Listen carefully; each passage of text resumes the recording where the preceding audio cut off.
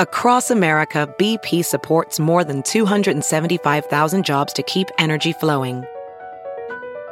Jobs like building grid-scale solar energy in Ohio and producing gas with fewer operational emissions in Texas. It's and, not or. See what doing both means for energy nationwide at bp.com/investing in America.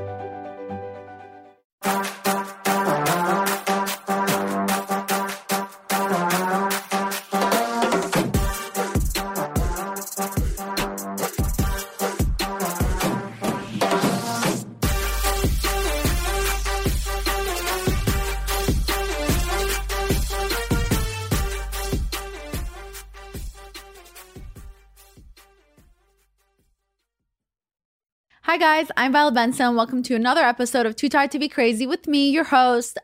Today I have my friend on. She is a special guest. Now I just feel self-conscious about always saying special guest. We're all special. Exactly, we're all special. Today I have my friend Adelaide Kane on, and I pronounce her name perfectly because she's my friend, and I've learned it by now. I always mispronounce like every name. Really? It's been really hard. I mean, there's a lot of names. A lot of us have really weird names. That's Makes true. sense. I mean, Adelaide is still a pretty weird, unique name. Is it common? But you also speak like 4 languages, so shouldn't you be able to like nail it by now? No, that's why I would be mispronouncing the names because my you accent. got to think of the pronunciation in 4 different languages. Yeah, my accent is sometimes your specific accent can pronounce specific English words. It's just harder. Makes sense. I mean, can you pronounce everything? You being Australian? No, because I barely speak English. But you do really well with like English language when you're playing American. Yeah, I'm good with the accents at least. It's just a different version of English, so I should sincerely hope I'd be all right at it. But can you do an English accent really quick? Oh God, well, what do you want me to say? I'm Adelaide Kane and you're watching Disney Channel. I'm Adelaide Kane and you're watching Disney Channel. Oh my God. Disney would not hire me back in the day either. They just would not when I first moved out here. My boobs were too big. Oh, really? When did your boobs start to grow? I had double D boobs at 12. They grew in the space of like 2 weeks. Stop, me too. I hit puberty like a Mack truck. Do you still have double Ds? No, they settled to like a C for a while there. Now they're back up to Ds, and I wish they were still Cs because clothes sat a little better when they were smaller. Oh my God, that's crazy. I never realized how big your boobs were. Nobody ever does because I hide them. I guess I don't. Yeah, but you've got magnificent boobs, so. That is true. It is true. It is true. You are correct. No, but I had like C cups when I was 12. Then like literally in a month it went to Ds, then double Ds. Then it went down a little to Ds again. Then when I got older, the way my fat was going in my body, it just started going more to my boobs. And then it went to like double Ds, and I think I'm like past that. So A, B, C, D, E, F. Maybe I'm F. I have to count. Boobs. Boobs. I've got 3 different sizes of bra in my drawer because like when I'm on my period, they're bigger, like by a full cup size. And then when I'm not on my period, like they're shrinking at the moment. So they're sort of between a D and a C because I just finished my period. And hopefully that means my skin will settle down because the hormonal acne has been kicking my ass once again, as it does every month. Same. I hate it. Oh, being a woman. The joys of being a woman. Ugh. Okay, so Adelaide Kane, for those who don't know, she's Australian. Yes. And I just wrote down some of the movies and shows you played in, but there were so many. So I just wrote some of them, which is you played in, I think you started with The Neighbors. Yeah, with Neighbors when I was like 15. 16, Exactly. yeah. And then you played in Teen Wolf, Rain, Once Upon a Time, The Purge, Power Rangers, random, Acquainted, SEAL Team, A Midnight Kiss, Sweet Christmas Romance, that's more recent, Into the Dark, and so many more, which we'll talk about everything that you're doing. But you're a pretty professional actor. You are professional. I'm reasonably professional. Yeah. I'm all right. A little bit of a diva, reasonably professional. Oh, I love my writing. I wrote like, okay, Adelaide Kane, she played in this and this and this and this. But the most rewarding thing you've ever played in so far, I'd say, would be my friend. It's the most rewarding experience of my career. Right? You're welcome. I'm being paid to be here. That's not true. Maybe with coffee. You can get me anywhere with good coffee, to be honest. Really? Okay, so I mean, within like don't go crazy with it.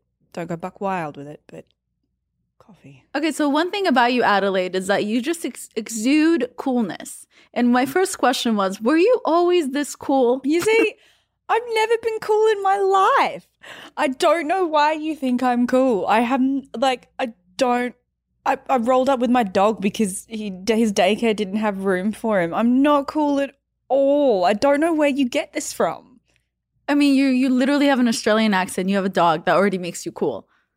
Just those two things. Sweet. But it's like your personality. I think it's like your personality and you just exude coolness. Even my sister thought you were super cool and intimidating. That's really, well, intimidating and cool, I'd say, are two completely different things. But yeah, no, I've never been cool. I was actually like bullied a lot in school and in high school and I don't know. They say that the ultimate definition of cool is like just not caring. And I care about a lot of things, but what people think of me is generally not one of them. So I don't think I'm cool in the sense that I'm like, you know, an it girl on Instagram or you know, I have like exceptional style or like savoir-faire or savoir-faire or whatever, however you say it. Like I don't have that sort of je ne sais quoi quality that everybody's always going on about that makes you like a cool girl. But if coolness is just not really caring about what other people think of you, then I guess I'm cool in that sense. Were you always like that, not caring what people think? According to like my high school best friends, yes. Because I asked them, the last time I was home for Christmas, I went and had coffee with them and I was like, you know, just quick check-in because I've been away for 10 years now. Have I changed at all since high school? Because I think that's my biggest fear is like changing. We're both just keeping an eye on the dog as he wanders around looking for force. Well, he farted and then I was just nervous. He farted? I smelt it. I didn't want to say anything. So I was nervous maybe he was going to go for number 2. So I was kind of watching him. He did that. Sure I made sure he did that already. He is very gassy though. And so is my cat and so am I. So, you know, there's always a window cracked in my house. But yeah, I asked my high school best friends if I had changed and they were like, nah, you didn't care then and you don't care now. And I was like, I feel like I cared a lot when I was 14, 15. And they were like, no. You cared about us. You didn't care about anybody else because you were too busy reading all the time. And I was like, oh, fair. So you just loved reading. Do you still love reading? I do. I still read a lot. It's more audiobooks now because I do so much driving. Griffin, what are you doing? Come here. You want a treat? It's kind of funny when dogs have teeth. I know they all do, but it kind of really, it really adds to their face. No, but him and his crazy overbite. He's constantly got this snaggle to just poking out. It's an overbite. Yeah, it's really cute. It is very cute. I gave you CBD before we came here so you'd just fall asleep and you know. Get it. He's going to get there. He'll just run himself out. So geez. when did you start acting? I started acting when I was like 6. And it was mostly just like commercials and modeling and like print stuff because I was like a pretty cute, precocious kid. Apparently don't know what happened. But yeah, I started acting then. I did voiceovers and modeling for print commercials and stuff like that when I was like 6 years old. Okay, but then what kind of made you want to get into it? When I was a kid, it was just to give me something to do because I was like very, very precocious as a kid. So my mum was like, yeah, all right, you're pretty cute. Why not? And my mum was in theatre and all of that when she was younger. And then I kept doing extras work. It was just something that we did. There isn't a huge, or wasn't at the time, a huge film industry in my hometown. So it was sort of like a hobby. And then I hit puberty and got crazy cystic acne and was very self-conscious and didn't want to act anymore. So I didn't for years. And then at sort of 15, 16, after everything sort of settled down, I was like, actually, I think I want to do this again. And there was a competition in like a teenage girls magazine called Dolly Magazine. And it was like you put down a self-tape for Neighbours, which is like a famous soap opera in Australia. And did it, and it was like this whole talent quest thing that they did through the magazine, and I ended up getting the girls part and flew to Melbourne and worked in Melbourne for 6 months. That's crazy. Yeah, it was wild. My mum came over with me. My brother went into boarding school for like 6 months, and it was crazy. Yeah, we moved to Melbourne for 6 months so I could be on a TV show. And would you say that's kind of what started your acting career? Yeah, I'd say that's sort of what rekindled my interest in acting again, for sure. I mean, that was a soap schedule is rough, and I was like being sort of homeschooled while I was working, and they had a tutor on set, and that was very difficult. And when I came out of it, I went back to high school to get my I don't know what you guys call it here, GED certificate, my high school certificate. So I went back to high school and had to play catch up, and that was really rough. And I was like, oh, I do really like acting, but do I want it to be a career? Maybe I'll go to drama school and that'll sort of help me, because I was really interested in psychology and in creative writing as well. And then drama school wouldn't take me at 17 because I was too young and I didn't have enough life experience, and I wasn't a very good actor. If I'm being completely honest, I wasn't very good. And then I ended up booking Power Rangers because I kept auditioning for things, and I ended up, I went to college for a semester of like a communications degree that I hated and failed everything except for like computer programming, like web building, because I could memorize lines and lines of code. It's pretty much the same as memorizing lines and lines for a script. That's the only thing I was good at. Everything else, I was tired. I just studied my ass off to get my high school certificate, and I didn't want to be at school anymore. And I booked Power Rangers, and then I moved to New Zealand for 6 months and was working in Auckland in New Zealand at like 17. I had my 18th birthday there. Okay. And when did you move to New York? I never moved to New York. I moved straight to Los Angeles. Wait, you had some job in New York? Well, now I'm going to cut this part out since I didn't know that you did. No, New Zealand. New Zealand. It was New Zealand? No, but I was reading, we'll get to it. It's fine. Connecticut. I've worked in Connecticut. No, we'll get to it without me asking about when you've been to New York. But anyway, Sam, this would be the part that you cut. Just FYI. Okay, got it. So would you say being an actor is easy? Because you know how sometimes people think that like once you book that one job, then that's it. It's just easy from then on and blah, blah, blah. Like, no. No. See, I can't even laugh genuinely at that question anymore because it never gets easier. You've just got a different, what do you want, mate? You've just got a different set of, it's still auditioning. I had 4 auditions over the last 5 days, and 2 of them were in person, at casting with 10 other girls with resumes just as impressive as mine, with similar looks in the same age range, and we all want the job. And 2 of them were self-tapes. Like, it's just as difficult now. I might have been the lead of a show for 4 years, but there are 200 other girls who look just like me in my age range who have also had a show of their own, who want the same jobs that I want. It doesn't get easier. The pool of people that you see in the room just gets smaller. So did you ever have moments where you wanted to give up? Oh, 100%. I had a full-on like nervous breakdown when I was 21. I went home for Christmas and had this like 4-day migraine that was so bad. I was nauseous. I couldn't eat. I was so stressed out. I had been, working part-time jobs for cash under the table to stay in the States for 3 years. I was exhausted. I was working 3 jobs. I was nannying. I was working in a marijuana dispensary, even though I didn't even smoke weed because I was terrified of losing my visa. And I was selling things on eBay on the weekends. And I still could barely make rent. It was so, so, so hard. I'd been told I was fat by casting. I had some problems with like body dysmorphia. And I'd been working out to try and lose weight, or diet to try and lose weight. And I was so sick and angry and frustrated because nothing I did was ever good enough. And I couldn't move. I was in bed for 4 days. I seriously considered wetting the bed rather than crawling to the bathroom. The pain was so bad.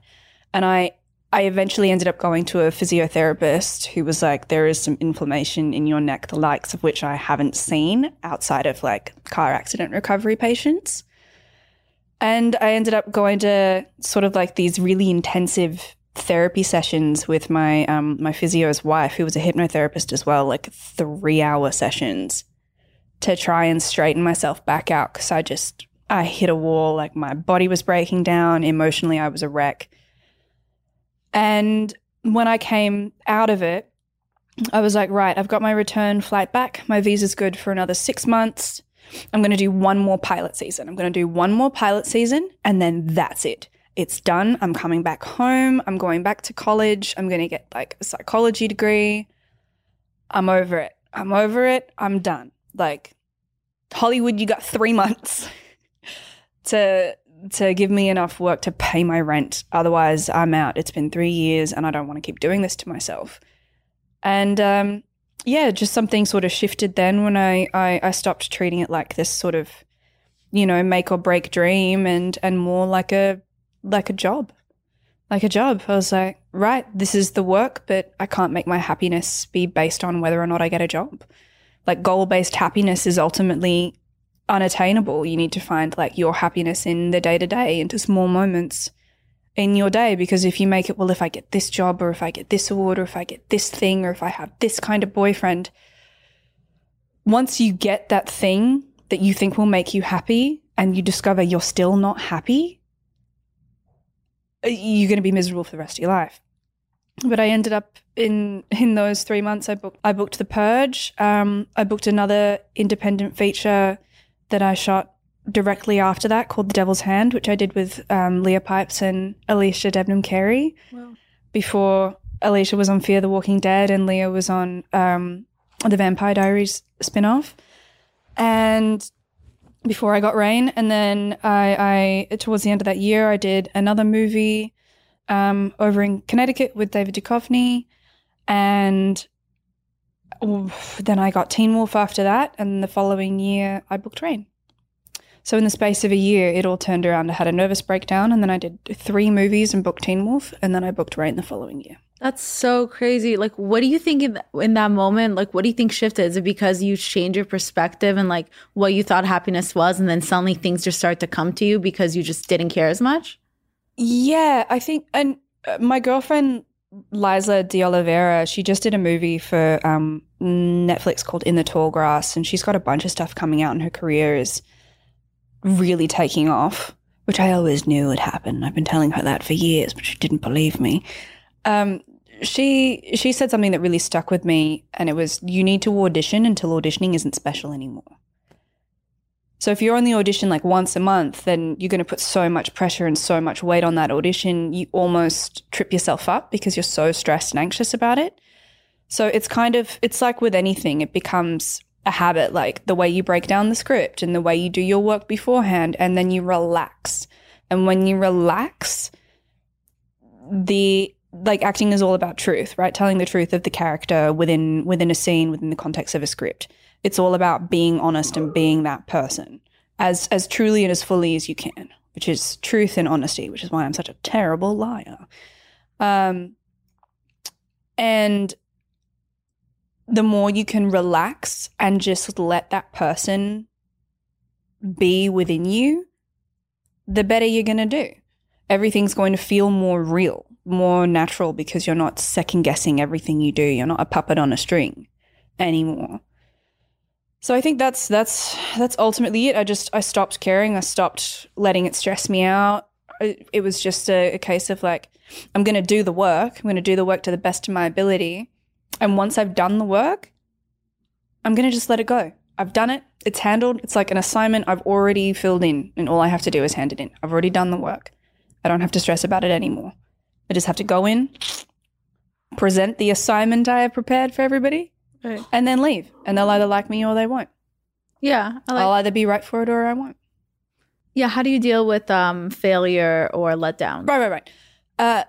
Being an actor is like going on 5 job interviews a week and getting turned down for every single one, even though you've prepped your resume on beautiful paper with fresh ink.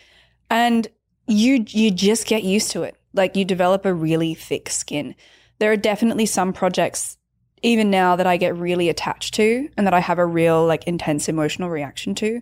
And if I don't move forward on those, or if I don't get those jobs, like, it is heartbreaking. But honestly, you get used to it. You get used to it and you realize that a lot of the time it's not about you. All the time it's not about you. It's about – sometimes it's down to what kind of jobs you've done. And they just can't imagine you as that character because you've done only period dramas, or you've done only comedy, or you've done only like serious, heavy-hitting like thrillers and crime mysteries or whatever. Sometimes it's that. Sometimes you just don't look old enough, even though you are old enough. Sometimes you don't look young enough. Sometimes they decide to go with a blonde, or they decide to do a diversity cast and hire someone who's Latino or Asian or African American. And you have so little control over everything that happens as an actor. The only thing you have control over is yourself. That's it. And you just learn not to take it personally because a lot of the time it isn't about you. Maybe you just don't fit the look they're going for cast-wise, or maybe they don't want to pay to renew your visa if you're foreign, like me, or maybe, you know, they just don't like you. But you can't take it personally. No, maybe you get the character completely wrong. Yeah. And what they want for the character, like emotionally or stylistically, Griffin, buddy, it's literally, I'm so sorry. I'm going to pick him up and bring him over here because this is a nightmare. Sometimes on this show, I like to talk about zodiac signs, which I know most people don't care about, blah, blah, blah, blah. But anyway, I'm a Scorpio. You're a Leo. Mm-hmm. We get along great. Dating wise, we're not for each other, which is fine. No. You just know we're not compatible dating wise. My mom and my brother are both Scorpios. So like Leos and Scorpios aren't supposed to get along like at all. At all. Even like platonically. But I grew up with two Scorpios in my house and I'm a Leo and we're completely diametrically opposite signs. And so I'm good with Scorpios. Oh, so you're saying that's how you understand me? Yes. We've never had a full-on something like altercation or something where we didn't get along. No, because I'm not combative like that. I know a lot of Leos typically can be like very dramatic and, you know, love arguments and big fights. I'm not like that at all. I'd just rather talk about stuff like, if you've got an issue with me, just explain to me how you're feeling and why. And I'll be like, word. Okay. Let me see what I can do to fix that. And that's literally not a Scorpio. Scorpios like keep it to themselves for a while and then they just like combust and then. Yeah, I got really good at reading people because both my mum and my brother just like sit on when they're upset. So you have to kind of pick up on like little nuances with both of them. Like my mum, it can be a change in the tone of her voice and I'm like, are you okay? What's going on? Are you all right? You don't sound all right. You sound stressed. Are you stressed? You're stressed. Is it about work? Ha! I knew it. You have to be a detective. So, and then will she then say what's wrong? Absolutely. Are you really close with your mom? I'm very close with my mother. Yeah. We text every day. It was her birthday recently. Hers and my brother's both have their birthdays, 4 days. Right. I love your mom. I forgot she's been to my house. She's been to your house. Yeah. She's so sweet. My mum's an angel. She's so funny. She's like such an angel. Best. I know. I want her to like retire and like start her own podcast. She should. She was actually, now I remember when she came over my house, I was trying to get over some other guy. Every time I'm like trying to go over some guy. And then she was giving me advice about it and she just started dating some new man, right? No, my mum's been with my stepdad for like 7 years now. Right. Well, what's his sign? Oh, God, I don't know. No, but it's like some sign that's really compatible with hers. It's like Cancer or something like that. It's like Cancer or Pisces or something. Yeah, maybe Pisces. That would make sense with him. Yeah, I was trying to get over a guy that's a Pisces. And then she was talking about her partner that she's been with forever who's a Pisces. And I feel like I was like, well, if they can make it work, we're supposed to make it work. They're super funny though. They're really funny because my stepdad takes really good care of my mum. And she deserves that because she is like she's such a lover and such a nurturer and she just wants to like boss everybody around and take care of them. Aww. And he sort of like lets her boss him a little bit. But at the end of the day, like he's the boss. Mum, you're the boss. You're the boss. If you listen to this, which I know you will, you're definitely the boss. I'm just kidding. Please don't smack me at Christmas. She is the boss.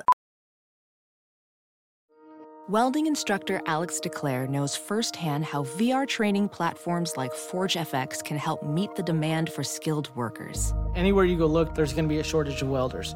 VR training can help welding students learn the skills they need to begin and advance in their career. The beauty of virtual reality is it simulates that exact muscle memory that they need. Explore more stories like Alex's at meta.com/metaverseimpact. So you are very close with your mother, and then so when you were growing up, obviously I already know this, but I have to ask. Yeah. So, growing up, were both of your parents together, or? My parents divorced when I was 7. My dad lived in town for a little bit, and then he moved to Thailand. He lives in Thailand now, in Phuket, or at least he still did the last time I spoke to him. I'm not close with my dad at all. And my brother and I just grew up with my mum as like a single mother, and she was like pulling double shifts, and we moved around a bunch because my mum was saving to buy a piece of land and build a house for us, which she succeeded at, and she recently sold it for like twice as much as she paid for it. Wow. So she's just living the high life now, just, traveling to visit all the cousins and their kids wherever they are in the world, because my whole family's scattered all over the place. And yeah, she did really, really well for herself, and my brother and I are reasonably sane and stable adults. I mean, I'm an actress, so I'm only so stable, but we've done all right. She did a really good job. You're like, from all my friends who are actors or acquaintances that I know that are actors, you're one of the least dramatic actors that I know, like in real life. Honestly, you're pretty stable and calm. I'm just tired all the time. Me too. I used to have more energy, and I don't know what happened. I'm just tired. I'm too tired to be dramatic. Drama finds me a lot of the time. Drama definitely seeks me out. Although maybe it is just me causing drama and I don't realize it. I'm not sure, but I don't leave the house very often anymore because I just want to be home. You're just tired. I'm tired. I'm tired, which is why we had to move today's podcast to later in the day, because I slept through 2 alarms. That's fine, because I'm also too tired to be crazy. Too tired to be crazy. Hey! Took you a second. It took me a second. Oh, jeez. Yeah. Do you feel like growing up with a single mother kind of shaped your view on the world? Oh, 100%. Yeah. My mum, it's interesting because there seems to be this culture in the US of like women wanting men that will like take care of them and like look after them, like that sort of like housewife mentality a little bit. I've noticed more so than there is in Australia. And I don't get it. It does not compute for me at all. I mean, my mum worked until my parents got married, and then when they decided to have children and she got pregnant with me, she became a housewife after she had children. But even that is quite unusual in Australia, in my experience. And I don't understand. My mum had to get back into the workforce after the divorce, and it was like a very difficult adjustment for her. It was really hard work. I mean, life is hard work, but she taught me to never have to rely on anyone for anything, ever, because you just can't trust somebody else to take care of you. And not in like a bad way, not in like no one can be trusted, but in that, at the end of the day, the only person you have to rely on is yourself. You're the only person you can trust with your own mental, emotional, and financial well-being is yourself. So I've fought really hard and worked really hard to try and stand on my own 2 feet and pay my way with blood, sweat, and tears, and it does become difficult for me to accept help from my loved ones, from my friends, and even my family. Like if I'm having a really rough like mental health day, because I have an anxiety disorder and I have bad days the same as anybody else, it's very difficult for me to be like emotionally vulnerable and open with like my friends and even my family, because I've learned it's so concrete for me that I have to just sort of take care of myself. And I really love, much like my mother, taking care of other people. and being strong for other people and helping other people with their problems and sort of being generous with my time or with my money or in whatever way I can to help people in ways that I was not able to be helped when I first moved here. Like I had some serious growing pains when I moved to the States, and I didn't have I had friends, but they kind of had their own thing going on, and I didn't want to burden them with my problems, so I didn't really have anyone that I felt like I could lean on halfway across the planet from my family. So I just sort of learned to make do myself, and now that I'm older and I'm in a position where I'm old enough and wise enough to help my friends or people who need it, I want to help as much as I can and be a rock for other people to lean on, but I find that I tend to exhaust myself where I put my own needs aside for the needs of other people. And then I just end up really, really tired and really burnt out because I don't take time and space for myself. And it's also not fair for me to not open up and share my troubles with my friends the way they share with me. That's not fair. And trust has nothing to do with it. It's just, I don't want to burden them, but a girlfriend of mine recently was like, it was really meaningful to me when you shared X, Y, Z that you were going through because you never rely on anybody else. And it made me feel like you really trusted me. It made me feel really wanted and needed and like you valued me as someone that you can confide in. And it meant the world to me that you would share that. And that sort of made me realize that I owe it to my friends to be vulnerable with them because, it means something. It counts for something. So it's something I've been learning over the last couple of years. Yeah. So be open and vulnerable. Yeah. I mean, I feel like in that sense, we're really similar. So maybe that's also where our friendship comes from, where we both have a hard time being vulnerable with other people. And I feel like every time you give me news about whatever's happening in your life, I'm always surprised because it comes out of nowhere. But then the way you tell it, it's after the fact, which is similar to how I do it. It's once, even when I've talked on here before about depression or anything like that, it's after I already overcame it on my own, then I'm going to talk about it. But I agree with you. It is really hard to just talk to somebody while you're going through. I feel like it's an immigrant thing as well because we're both immigrants and,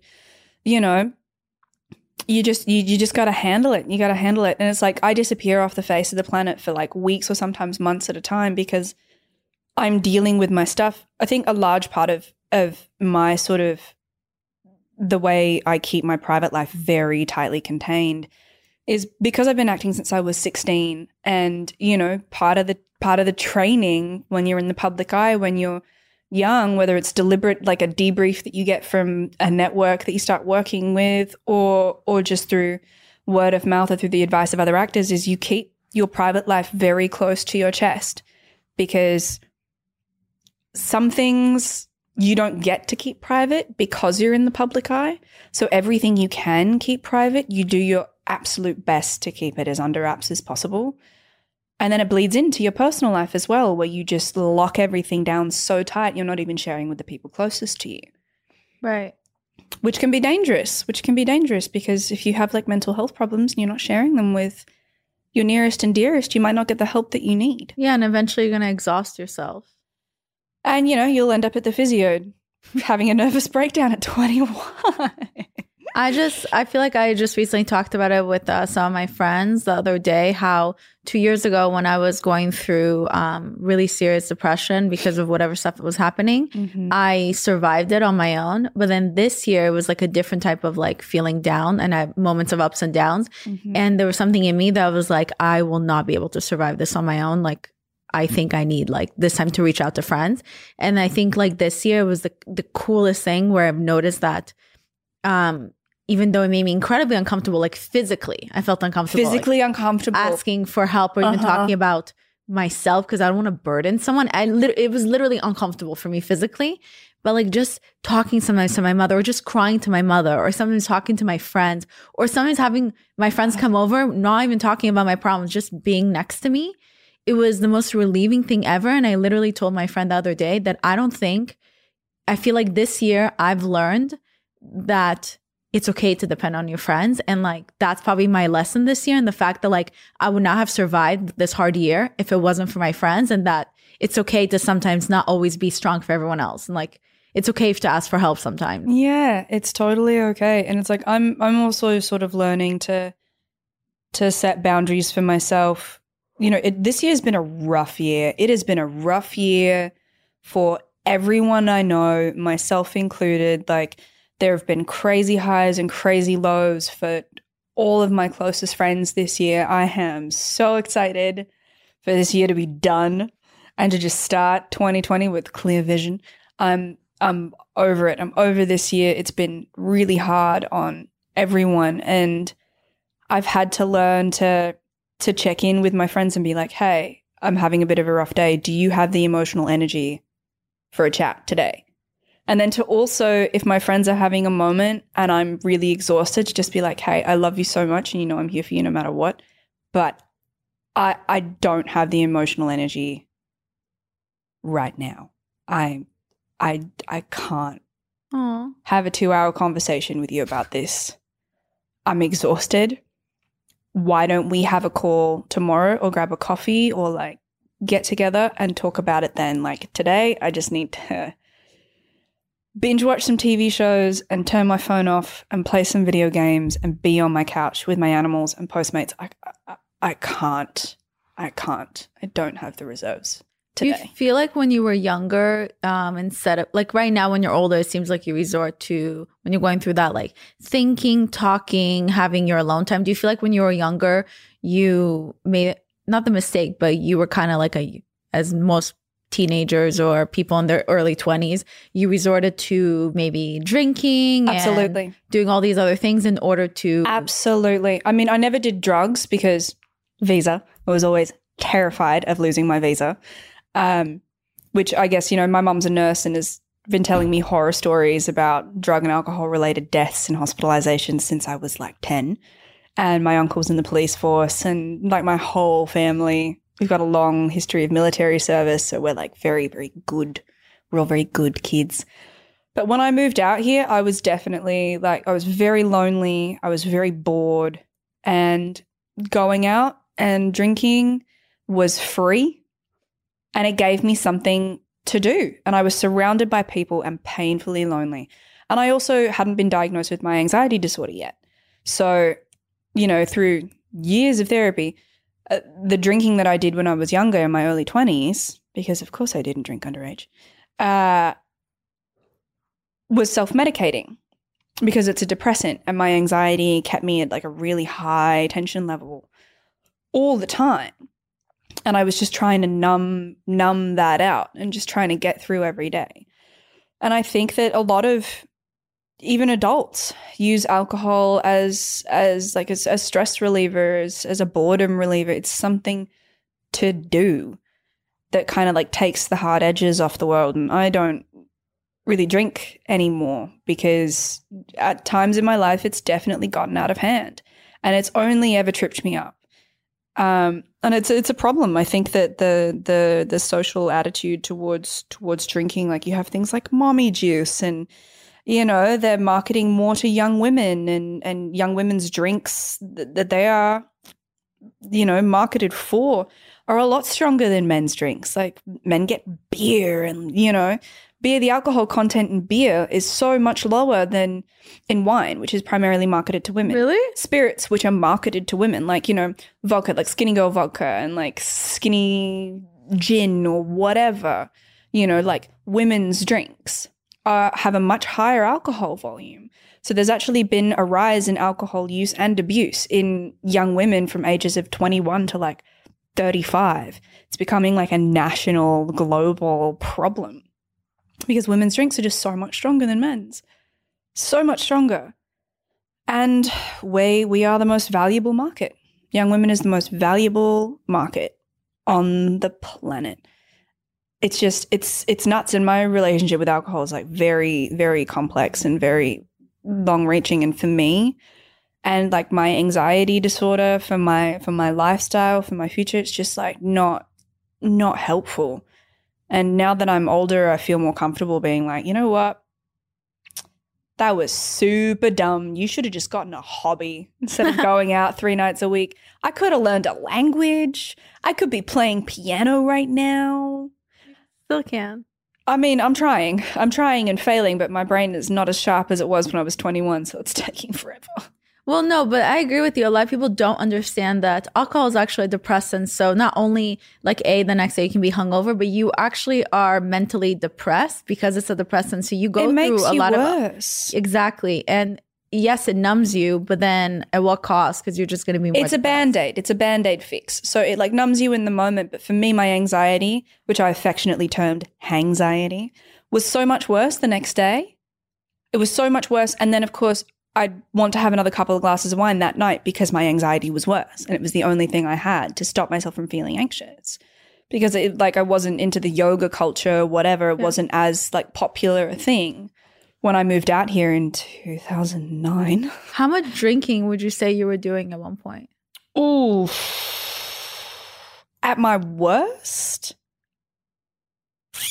like 10 drinks in a night. Like make dinner with a girlfriend. We'd split a bottle of wine. We'd finish a bottle of wine together.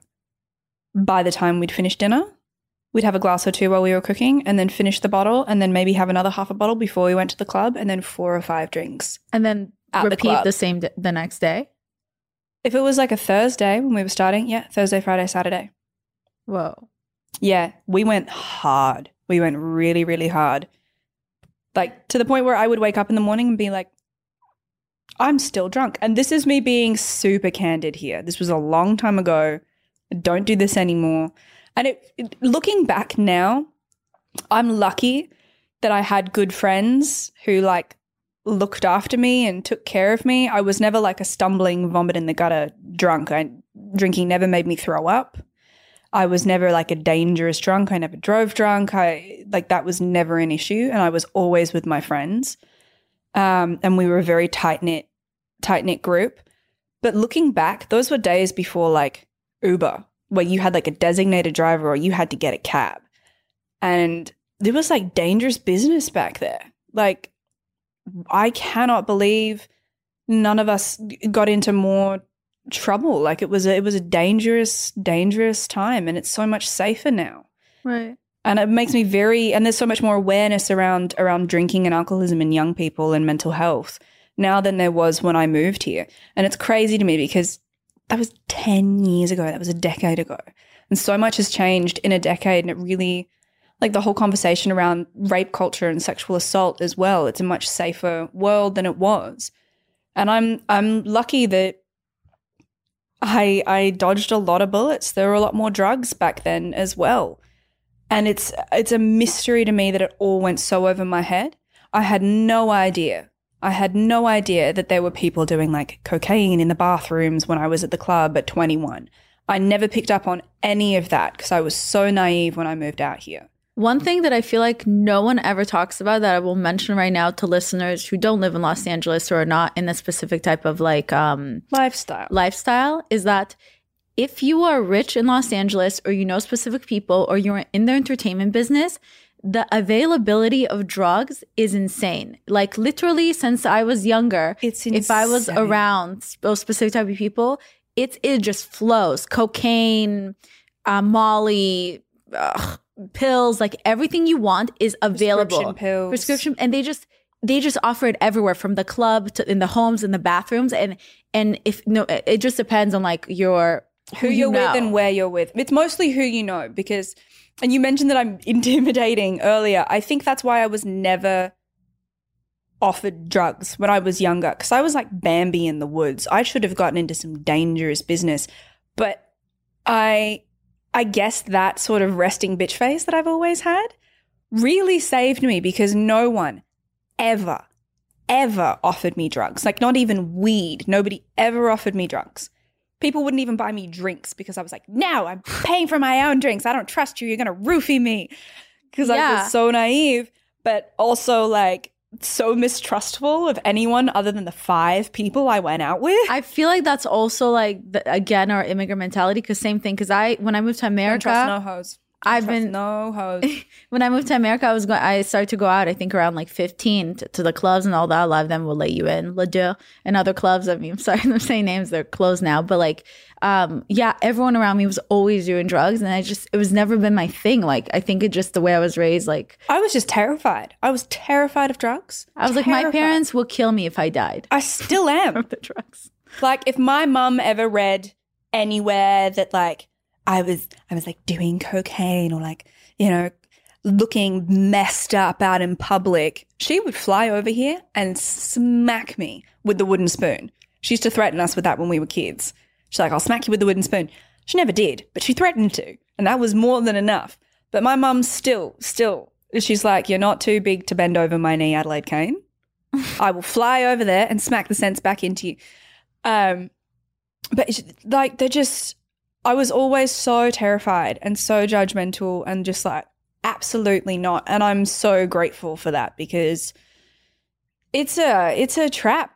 It's a trap. I have seen so many promising young people that came out here when I did, who were so talented, just ruin their lives and ruin their careers because they got caught into a different kind of party scene than the one I was in. And I only went out like that for 8 months. About 8-9 months. I was, you know, going out to the clubs every weekend and just drinking myself stupid on cheap vodka cranberry. And I hit a point, you know, was leading up to my nervous breakdown where I just went, I am so miserable. This isn't working.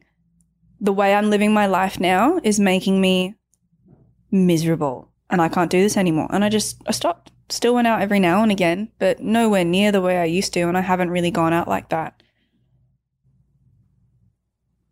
I can't remember the last time I was at a club. Maybe like the last time I went to Paris Fashion Week. I went out for my photographer's 25th birthday. It was his birthday while we were in Paris. Right. And we like went to a club in Paris. But you know how you were talking about how they advertise alcohol now to women, just like mommy relaxing, all that. So I think nowadays you don't really need to go to a club in order to drink. Did you ever find yourself years ago then even when you stopped going out, maybe you suddenly were numbing yourself with just wine every night or something like that? Yeah, definitely. Especially that. And I've never talked about this on air, I guess. I know. Yeah, there's a lot of things that I haven't talked about because I think there's like this whole facade of like if you have a show or if you're famous and everything must be perfect, and that's absolutely not the case. But the first year I was shooting Rain, I was 23 years old. I was the lead of a show. I was working 16-hour days. I was living in a new city. I was way out of my depth. I was by no means prepared for the workload or the pressure of helming a show. And I wasn't getting drunk every night, don't get me wrong, because I had to study and look pretty in the morning at 5 a.m. every day.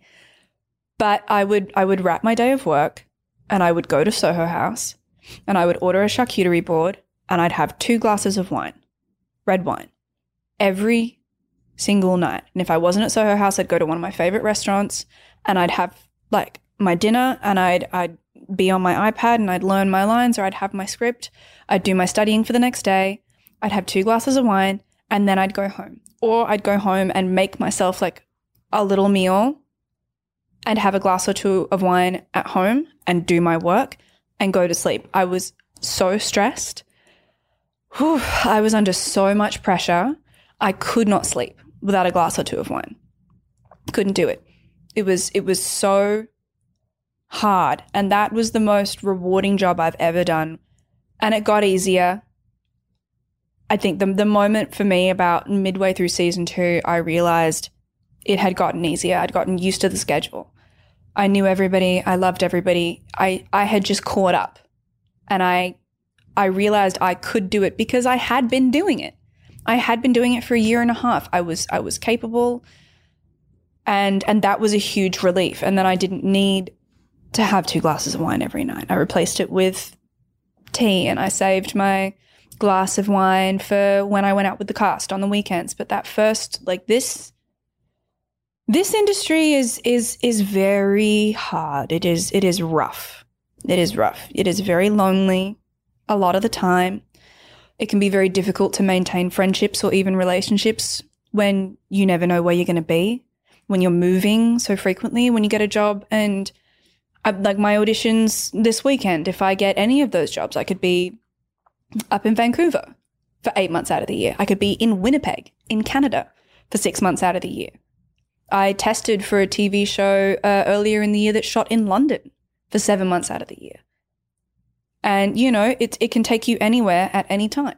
Any relationship you ever have, be it platonic or romantic, could become long distance in the space of 24 hours.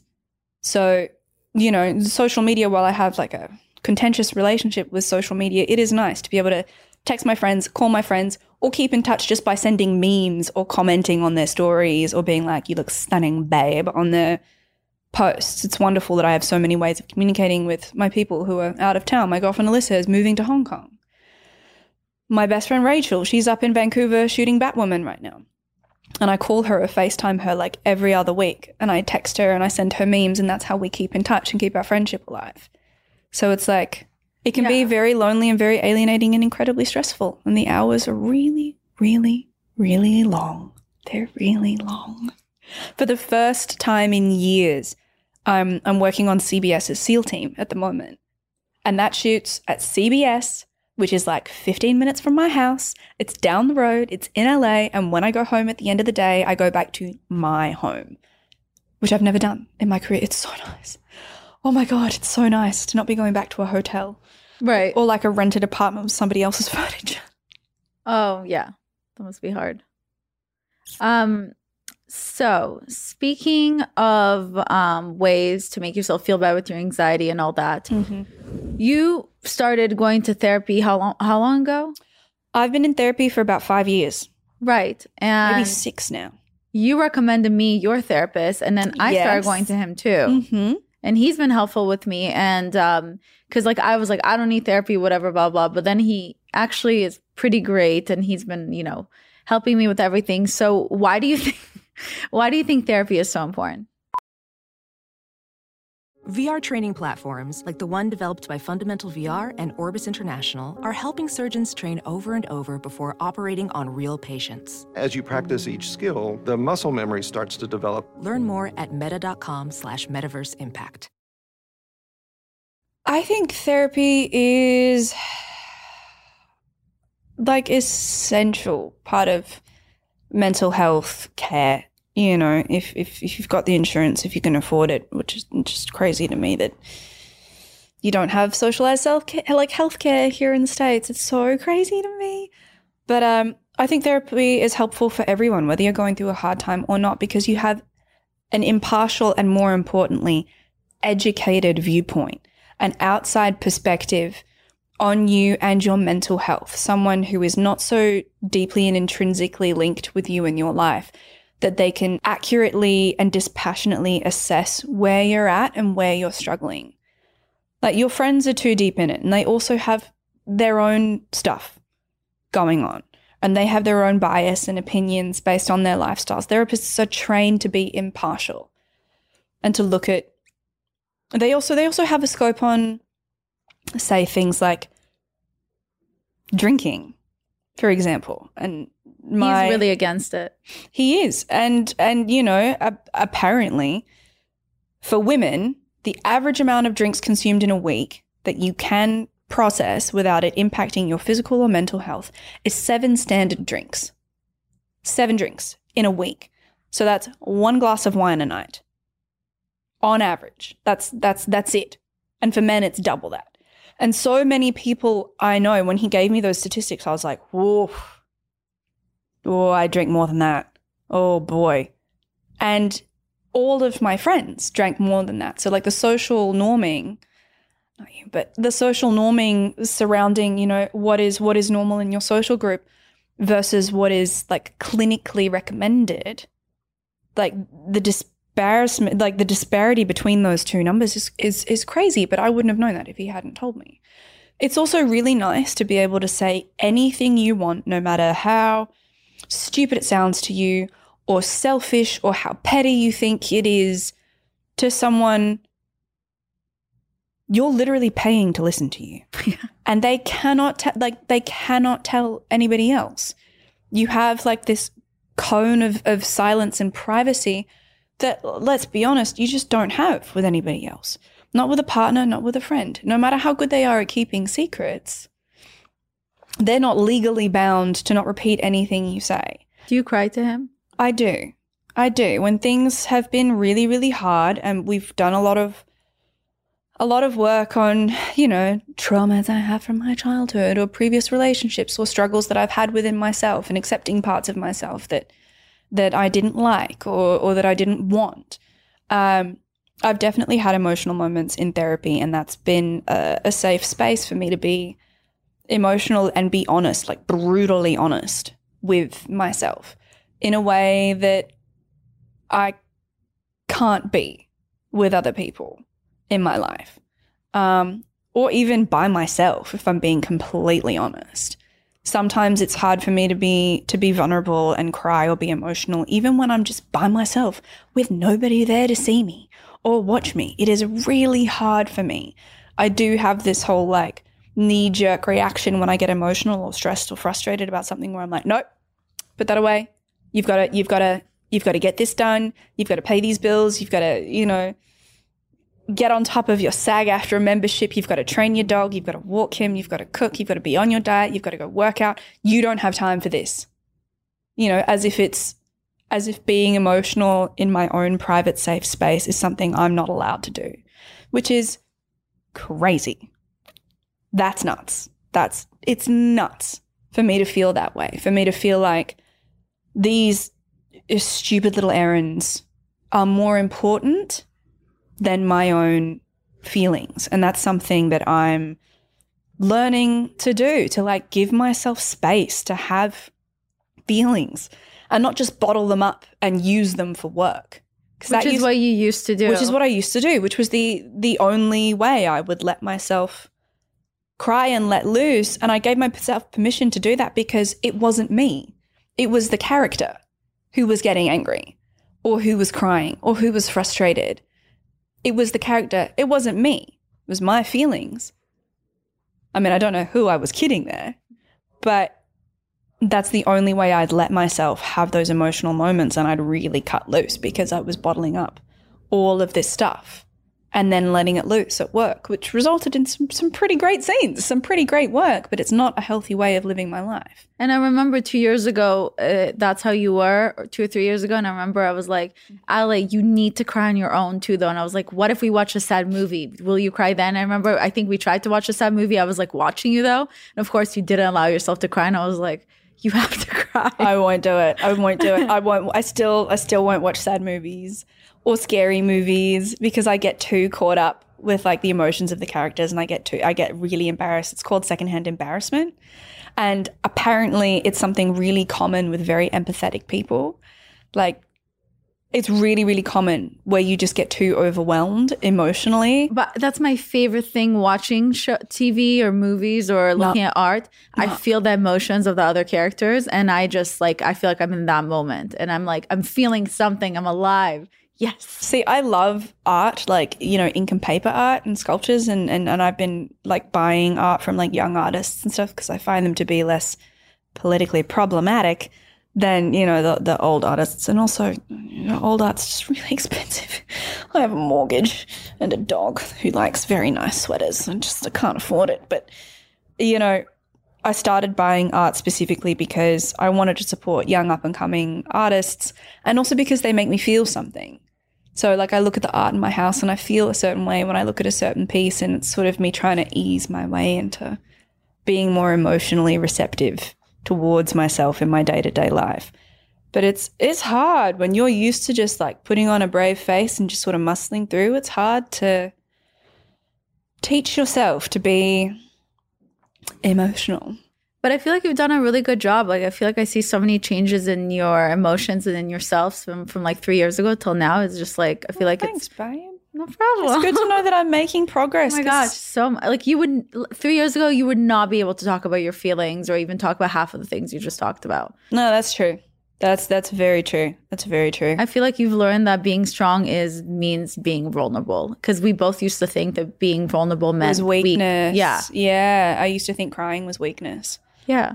Not in other people. In yourself. Only in yeah, myself. Same. Which is this ridiculous double standard. And I feel like both you and I are very hard on ourselves. Like we have very hard expectations of ourselves. Mm-hmm. We constantly feel like we're failures. Also like we're imposters and we don't deserve the things that we have, even though both of us have worked really hard to be where we are today. It's like, it's nuts. It's wild, and definitely reframing that crying is not weakness. It's vulnerability, and vulnerability as a kind of strength is maybe the strongest kind of strength you can have. To be open and be vulnerable is the most difficult thing in the world to do. It requires a level of bravery that most people have to really work for. I think that's the only way you're able to survive a lot of hard moments, being vulnerable and like being able to talk about your feelings, or like you literally will not survive. Like that's what I've learned. If you just hold everything in, like you crack. You crack into a million pieces. Exactly. You break. You got to bend, otherwise you'll break. I agree. So with the growing up, I feel like it like shaped who you are. Growing up with divorced parents or with a father that left, do you feel like that kind of gave you an idea of what you thought love was? 100%. Oh, I feel so strongly about it. I'm losing my headphones. I definitely grew up thinking that like love was a thing for other people, and that people would leave you. I grew up like very mistrustful of men and relationships, and I thought that like love and happiness was something for other people. But not for you. Not for me. Not for me. I was very, very jaded. I just grew up thinking, you know, I would just be alone for the rest of my life. And maybe I will, you know, who knows? Relationships sort of, they come and they go, and sometimes they're right and sometimes they're not. And I definitely was very suspicious of marriage. I was like, I don't know if that's for me. I think because relationships, from what I saw, were about control and power, and who had control and who had power. And I never wanted to let a partner have control over me and my well-being. And you know, my fight to be so independent has almost hurt me, where I've been very resistant to being open and vulnerable and emotional in relationships. I've been very hesitant of just giving everything I have in a relationship, because I've seen, you know, my mother and my father, that was quite a toxic relationship when it ended. It didn't start that way, but that's how it ended. I've been in relationships that started out really wonderful and then became toxic for both of us. And I feel like that's what it comes down to, is being able to be emotional and trust someone with every aspect of yourself, and have someone love you for who you are, and to love someone for who they are, and not try to fix them or change yourself for somebody else. I think that compromises need to be made in relationships, and that on behalf of both parties. But I think that ultimately I was very, very, very suspicious of a relationship for me ever working, because I was convinced for many, many years that I was just broken and it would never happen for me. And, you know, I'm still navigating that. I think everybody secretly thinks that there's something wrong with them and no one will ever love them or want to be with them for the rest of their lives. And some relationships are for a short time and some relationships are forever. And I don't know. I think the one thing that I've learned is that relationships take work. They take work, not just from you, but from your partner as well. And if you have a partner that isn't willing to do the work on their end, or you're not willing to do the work on your end, the relationship is ultimately doomed to failure. I think the same thing applies for friendships as well. Like, as you grow and as you change, your friends grow and change, you know, you need to meet each other in the middle and continue to love each other for who you are becoming as well as who you used to be. So it's just this endless journey of evolution and growth. And sometimes you grow out of the pot you placed yourself in, and sometimes the pot grows with you. I think that applies to your friendships and your romantic relationships as well. And I've run the gamut. I've had a few serious relationships in my life, and looking back, you know, there are definitely things I would have done differently, but I've learned a lot from every relationship I've ever been in, and I've learned a lot from my friendships and the development of my friendships as well, and watching my friends in their relationships and how they've handled times of stress and hard times and good times. So there's a lot to learn. The older I get, the more I realize everything is so complicated, and there is never a black and white answer to anything ever. There's only what's right for you and the people that you love. In the moment, at that time. In the moment at that time. Yeah. You know. What is your definition of love now as you're older? Trust. Trust is the big thing. You need to be able to trust not only your partner, but yourself. You need to trust yourself to make the right decision for you. And I'd say forgiveness as well. You need to be able to forgive yourself for the mistakes that you make, and forgive your partner for the mistakes that they make, and be willing to give second chances. You also need to be wise enough to know when second chances are not going to be healthy for you or for your partner. It depends entirely on the situation, but trust is like the biggest thing. Trusting not only your partner but yourself. If there's a little voice in your head saying that something isn't right, then something isn't right. That's true.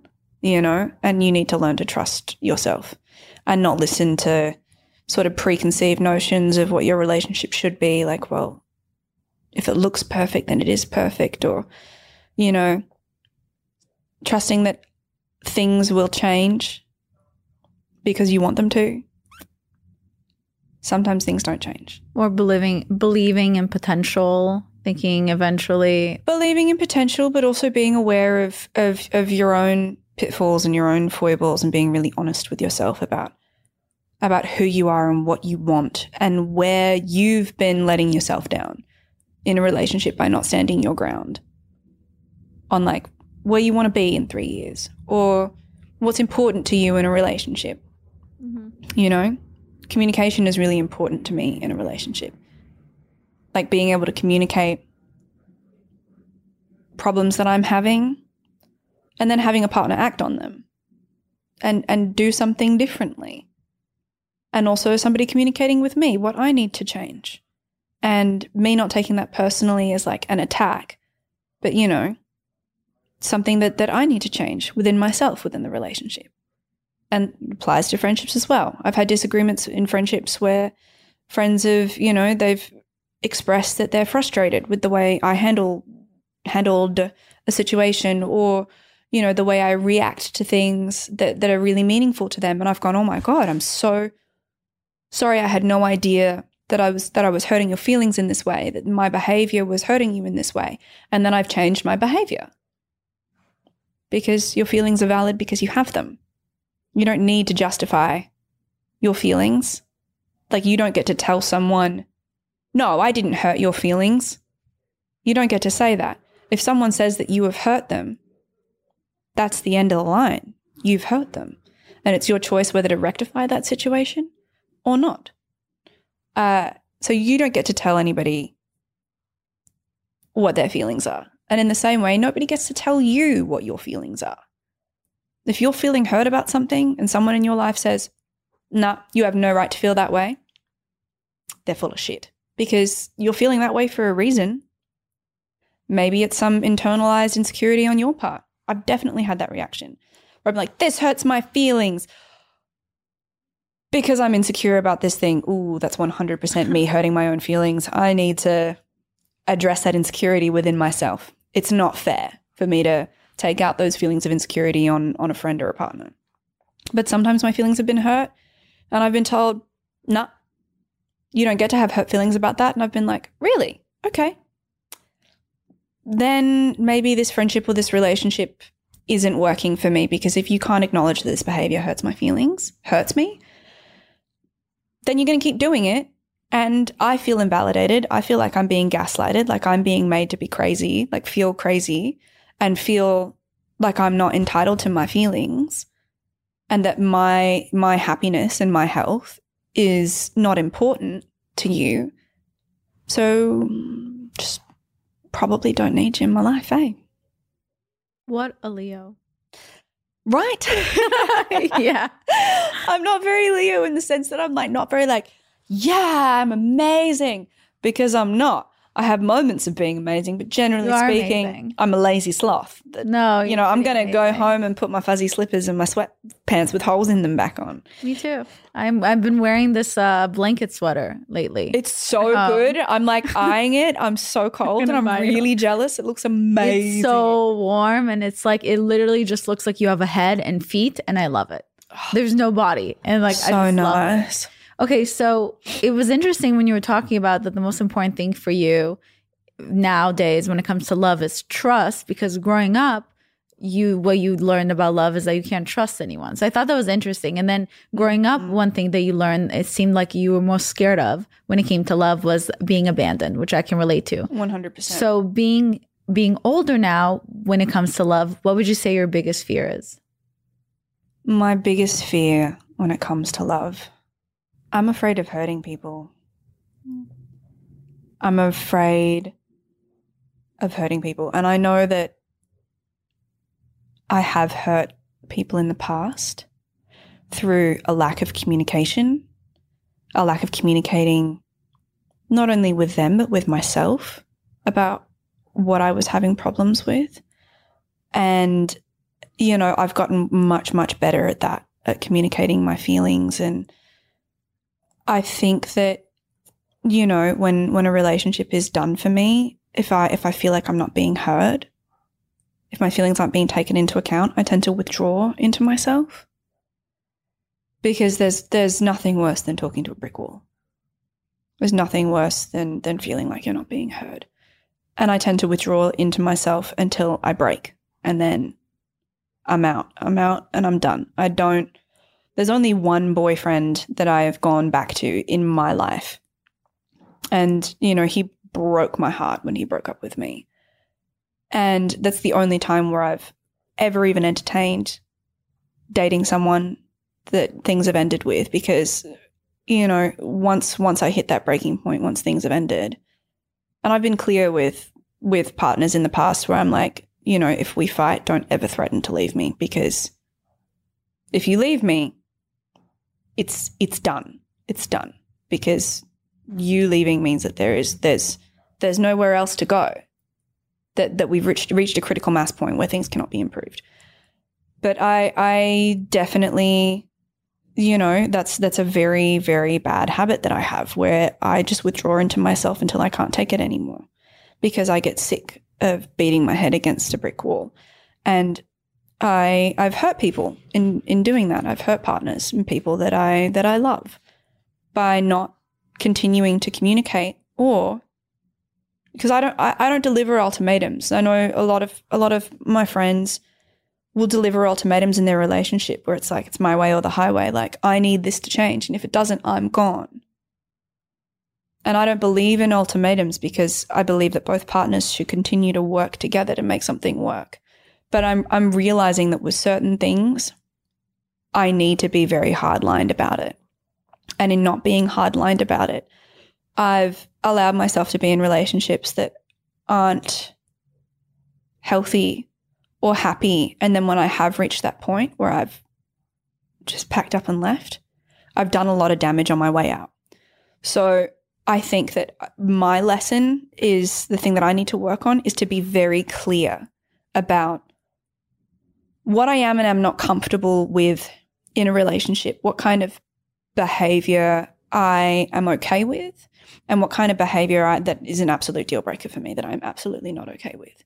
And to also learn that when that behavior comes up, to not give a second chance with that make or break behavior, to just be like hard with myself. Like, you love this person, but this is a deal-breaking behavior. You know why, and you have to go. You have to go. You cannot tolerate this behavior. Like, no ifs, ands, or buts about it. Instead of, making excuses for a partner or even for myself, because I'm guilty of, I take full responsibility for times when I've been shitty in relationships, when I have not done my best or done my utmost or behaved in ways that I'm embarrassed by or that have been hurtful to my partner. I take full responsibility for the times when I have not been a good partner, because there have absolutely been those times. I take full responsibility for that, and I'm working on that within myself. But I don't want to hurt anybody ever. And sometimes the problem with that is that I will continue to tolerate behavior that I shouldn't tolerate or treatment that I shouldn't tolerate at a detriment to my own mental health. And then I think you check out, and then when you check out, then you stop consciously hurting the other person because you're just checked out. When I check out, it's all over. And in the past, when I've left a relationship, I've often been asked, like, why? I thought everything was fine. It's like, no, it's not fine. I've told you why it's not fine and the things that I've needed to change. And I got sick of asking. And I don't love you anymore. Nothing changed. Well, I felt that pain. You telling me you don't love me anymore. I love you. No, I know, but I'm just like listening to your words. I felt that pain in that moment. Like, whoa. It sucks. It sucks. I don't like hurting people. And part of that is my own cowardice in not being really firm about what I need in relationships. I tend to, cater to my partners far more than I should, and I don't take time and space and emotional energy for myself. I tend to give too much and I don't ask for enough in return, and that ends up being a problem because then I feel like I've been used, or I'm the one making all the sacrifices, or I'm the one making all the changes, and I feel like I'm the worst one, and I'm the problem, and that's very common in women, by the way. With the in breakups, research found that just women blame themselves. They blame themselves. Say it's you. Yeah, and maybe that's just sort of the way we're raised. We're raised to be caretakers and to take care of other people and to put our own needs aside. And I definitely do that in friendships, in relationships. I definitely do that. I put myself second 100% of the time. And I'm learning to not do that, to just sort of take space for myself. And not taking space for yourself in relationships and not having a hard line for yourself and knowing and like really asserting your right to be happy and have emotional and mental space and care in your relationships hurts the relationship itself and hurts your partner, because they cannot be the best partner for you if you don't have hard boundaries. And that's a really hard lesson that I've learned in the last couple of years, is that I need to be better with that. I need to be insistent on the things that I need in a relationship. I can't just be like, well, cross my fingers and hope that because if I talk about it enough, it'll change, because it doesn't. Sometimes it doesn't. At least you're so ahead of the curve compared to a lot of other people, because you are being self-aware. I feel like it's the best step ever. I've made a lot of mistakes I've paid for this self-awareness by making a lot of mistakes. But the thing is, Adelaide, everyone makes mistakes. Every relationship takes two people to break, for the relationship to break a lot. You know what I mean? So as many mistakes as you have made, your partner has made too. You can't be so hard on yourself and just like think you're hurting everyone. If anything, when you part ways with somebody because you weren't able to love them anymore because they hurt you enough and now you're hurting them, you are literally doing them a favor by walking away, because then they will be able to find a partner that will be more compatible with them, that will love them the way they need to be loved, and vice versa. Yeah, and there's not an ex in my life, be it an ex-partner or an ex-friend, that I do not wish the absolute best for. Like, the best health, happiness, success. I want nothing but the best for them, whether I'm in their life or not. And, I don't hold over any really personal resentment in any way, shape or form, because the fact that I had that person in my life means that there is something wonderful about them. Exactly. including you, Griffin. When did you realize that your last relationship, that it wasn't working or that it was time to walk away? You know, that was a slow realization.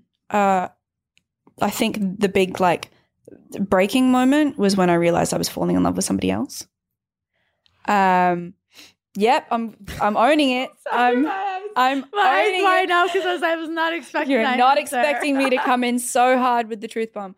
I fell in love with someone else, but I think that when it started was when I realized I wasn't fighting for the things I needed anymore. I started being really introspective in that relationship and started to withdraw within myself because I had asked for some changes and they weren't happening. And I'd been asking for a while. And when I realized I had stopped asking for those things that I needed, that was sort of, you know, a moment for me when I realized that I had stopped fighting for the things that I needed. And I was sort of biding my time to see if those things would change before we took the next step in our relationship. And I was, you know, really hoping that those things would change. And they didn't. And I just got completely blindsided when I met someone who I am with at the moment. And I left my last partner for this person. And I feel more myself now than I have in over 2 years. Yeah, I can agree with you on that I feel like first it was so great to be around you and your partner and you guys seemed amazing, and then I feel like it started out the end beautifully. You were like a different person. It started out beautifully, and you know what? I take full responsibility for my part. I let myself down in that relationship and I let my ex down as well by not being really firm in the things that I needed, and like no shade on him at all. It's been a difficult process and very difficult for him, and I understand that. And I wish him nothing but the absolute best. And I know that he's going to find someone truly wonderful who he will love with all of his heart, and he will have a great life, and I really want that for him. But it wasn't working for me, and I really regret the way it ended. Oh God, you've caught me here. I've never talked about my relationships ever. I know. But, you know, I learned a lot from that relationship, and I wish him the absolute best if he ever listens to this. Oh, you're just making me sad because, like, I know you as a person, and it makes me sad how hard you are on yourself. And it's honestly a little hard to listen to you talk about. Just it seems like everything was your fault in your last. I know, but it takes fell in love with somebody else, and I left him for someone else. And but you wouldn't have fallen in love with someone else if you were still in love. No, with your partner and everything. You know what? I blame myself because I should have left before. I shouldn't have left for somebody else. I shouldn't have done that to him, and I take full responsibility for that. I absolutely do. I should have found the strength within myself to draw a hard line and deliver the ultimatums on the things that I needed and fought for that relationship, or I should have just left. It's a shitty way of going about it, and I totally copped that. I totally do. I take full responsibility for that. Yeah, but you've been paying for it ever since in a lot of different ways, which we're not going to bring up. No, so we are definitely not. Won't, but you know what? I've never been shy of paying my dues, paying what I owe. I've never been shy of that, and you know, I've paid for my mistakes throughout my life in a multitude of ways. I've paid for my mistakes in relationships in a multitude of ways. You know, for my mistakes professionally, personally, and I'm more than happy to do that. I want him to be happy and healthy, and I want myself to be happy and healthy, and that's all I want for the future. That's all I want. I want that too for both of you. You guys are both great people in your own way. It didn't work out. I swear to God, like, I'm not kidding. You were it started beautifully and then you started to change as a person. I could see that in you. And he's a wonderful man. Just you guys are maybe just not right for each other, and that's okay. No, and that's okay. And I've definitely been my life was on a different track in that relationship. There was the next couple of years of my life looked very different when I was in that relationship, and now I'm adjusting to, you know, what my life is going to look like now, and it's exciting and it's scary because I thought I knew what the next couple of years would look like, and now I don't know. Hey, Griff. So is that, you never really publicly spoke about your breakup at all? You kind of just took off pictures and you just moved on, and like, and I remember we were just recently talking about that you turn off even your comments on your Instagram. Yeah, I just didn't want to hear about it. Didn't want it in the comments, didn't want to read the discussions that people have in my comment section sometimes. I didn't want it. I didn't want to see any of it. And, you know, I love my fans and I love the people that follow me and that support me. I really do. But sometimes catering to that many people and being open to the opinions and the judgments of that many people is too much. It's too much and it's exhausting, even when it's well-meaning. Shh, bye-bye. So you didn't want to deal with the comments about your breakup, but also because you moved on to a new partner, you thought maybe some people would judge you for that. Yes, and they have done in the past. And, you know, that's neither here nor there. People are always, opinions are like assholes. Everybody's got one. and that's fine. But I didn't want commentary on my new relationship. And I've waited to be, I guess, Instagram official. Who are you currently dating? I'm currently dating a young man called Jacques Colimont. What a beautiful name. Thank you. I'm taking credit as if I named him.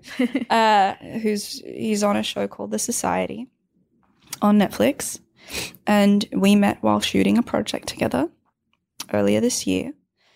And I love him a lot. Aww. I love him a lot. Yeah, he's currently working on a movie in Alabama.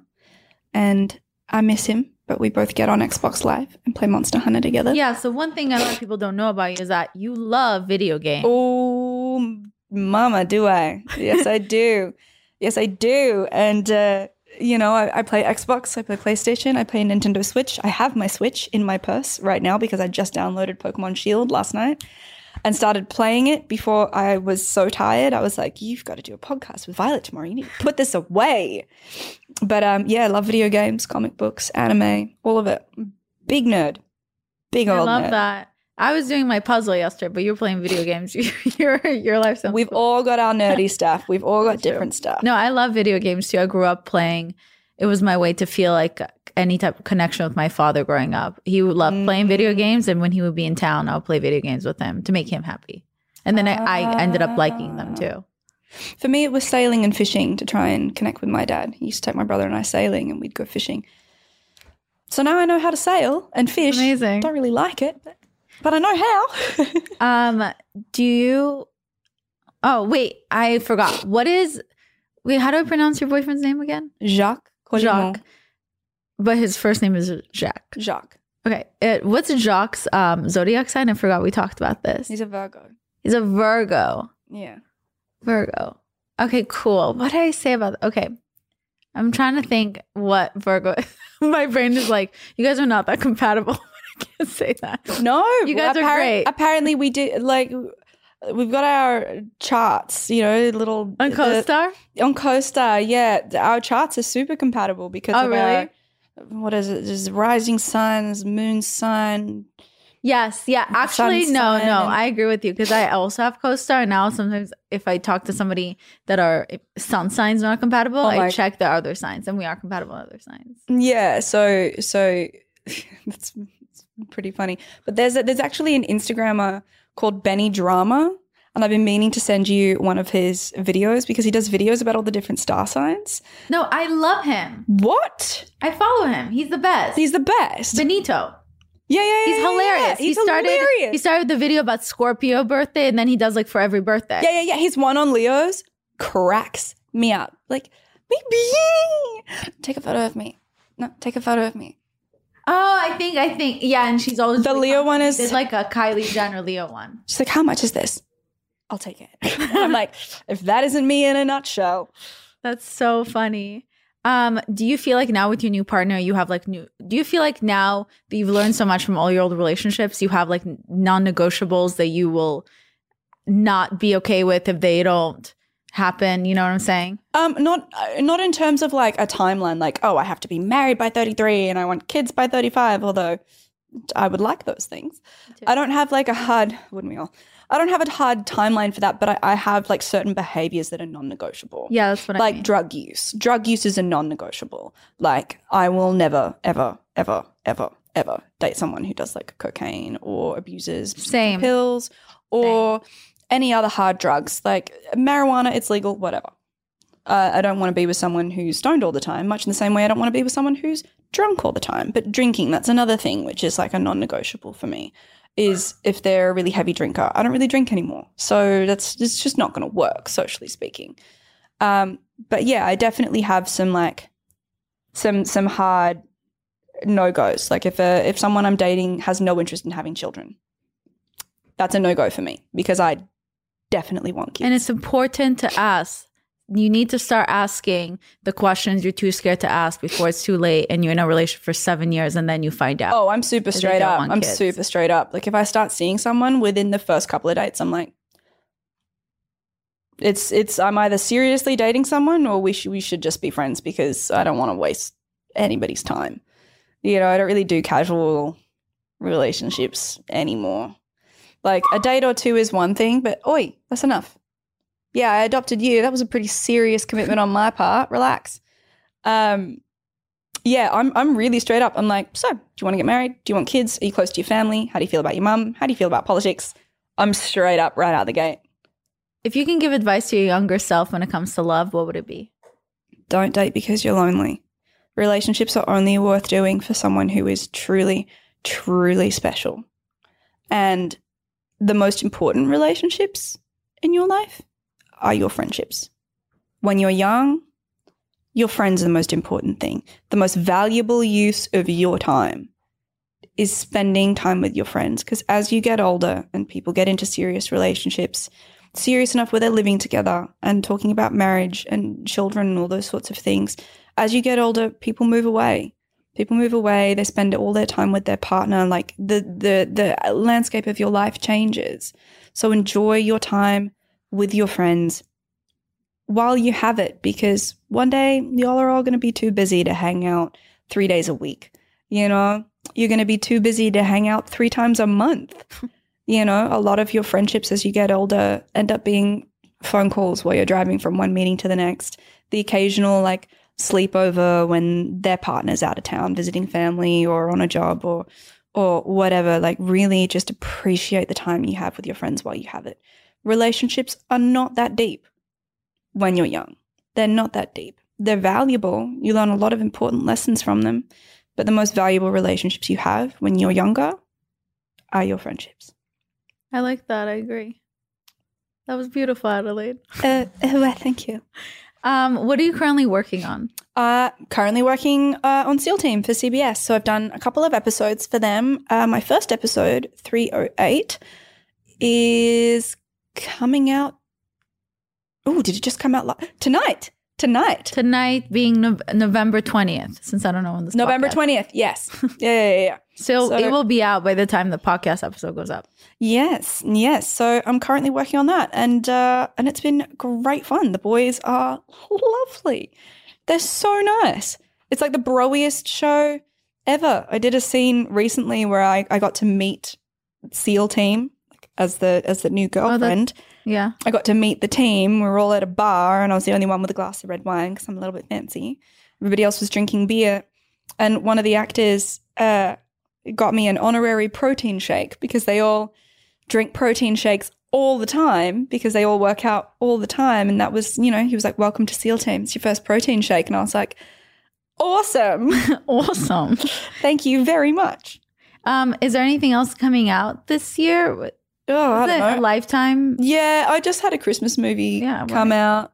called A Sweet Christmas. Yeah, it's waiting for you to say that. Yeah, Sweet Christmas. Yes. That's available now online at the moment. Oh, and Acquainted is now available for download in Canada, which is really, really super cool. But that's it, really. Just auditioning and can't wait for Christmas. Really excited to see my family. Are you going to go back to Australia? No, we're going to Hawaii. My family are meeting me in Hawaii. It's the first time in 10 years that I don't have to do that hellish flight all the way back to my hometown. Oh, that's so exciting. I'm so excited. So we're just going to go to Hawaii, like me and my brother and my mum and my stepdad. We're just going to kick it in Hawaii for like 10 days. And I've never been, so I'm really excited. That's so exciting. I've never been either, but like Hawaii is beautiful. That's so fun to do with your family. Destination Christmas. Yeah. And then both my mum and my brother are coming back to Los Angeles with me to stay for 2 weeks. Aww. Yeah. So I'm excited about it, but I'm also going to be living with my mum and my brother again. I haven't lived with my mum and my brother like both at once. Since I was 18. Your mom can stay in my house. I have an extra room. That's too far away. My mum will not drive. I will be her chauffeur while she's here. We do live kind of far from each other. We do. Not that far, but sort of. So my brother will have the spare room. My mum will have the guest house. Oh, yeah. That's sweet. Well, hopefully I get to see her when she's in town. Oh, come by. She'd love to see her. you. Just come by for like sweet. a cup of tea. Cup of tea. Yeah, just come by for a cuppa. She'll love that. Is there anything you feel like I didn't ask you? No. We've really covered a lot of bases here. We've covered a lot of ground. You're an excellent interviewer, Violet. Stop. Thank you so much. Thank you so much for having me. I feel honored. No, thanks for coming. And where can people find you? They can find me on Instagram at Adelaide Kane, on Twitter at Adelaide Kane. And yeah. YouTube? Yeah, well, YouTube, but I'm not really and but you YouTube, have some videos on YouTube. Adelaide Kane. I've got a couple of beauty videos up there. Probably going to do a bunch more when I find time. Yeah. So YouTube, Instagram, and Twitter, Adelaide Kane. Feel free to reach out if you have any questions or you want to tell her how beautiful she is and how talented she is or whatever reason. Reach out to her. If you want to ask me any questions, I'm always free on at Violet Benson on Instagram and at Too Tired to Be Crazy. Just FYI, I just want you guys to know that I do read all your reviews. And I love it when you guys leave me 5 stars. I'm so thankful when you do anything. 5 stars, including listening to this podcast. Please, if you have a chance, if you want to leave me a nice review, I will be insanely thankful. Feel free to DM it to me. I'll respond. And once again, Adelaide, thank you so much for coming on Too Tired to Be Crazy. Thank you for having me. It's been emotional. It has Oh my been. God, my first time ever talking about relationships and feelings. Fucking love feelings. Oh, fucking love feelings. Fucking love feelings. All right. Well, you guys have a beautiful, full of feelings day. I love you guys, and I'll see you next Thursday. Bye.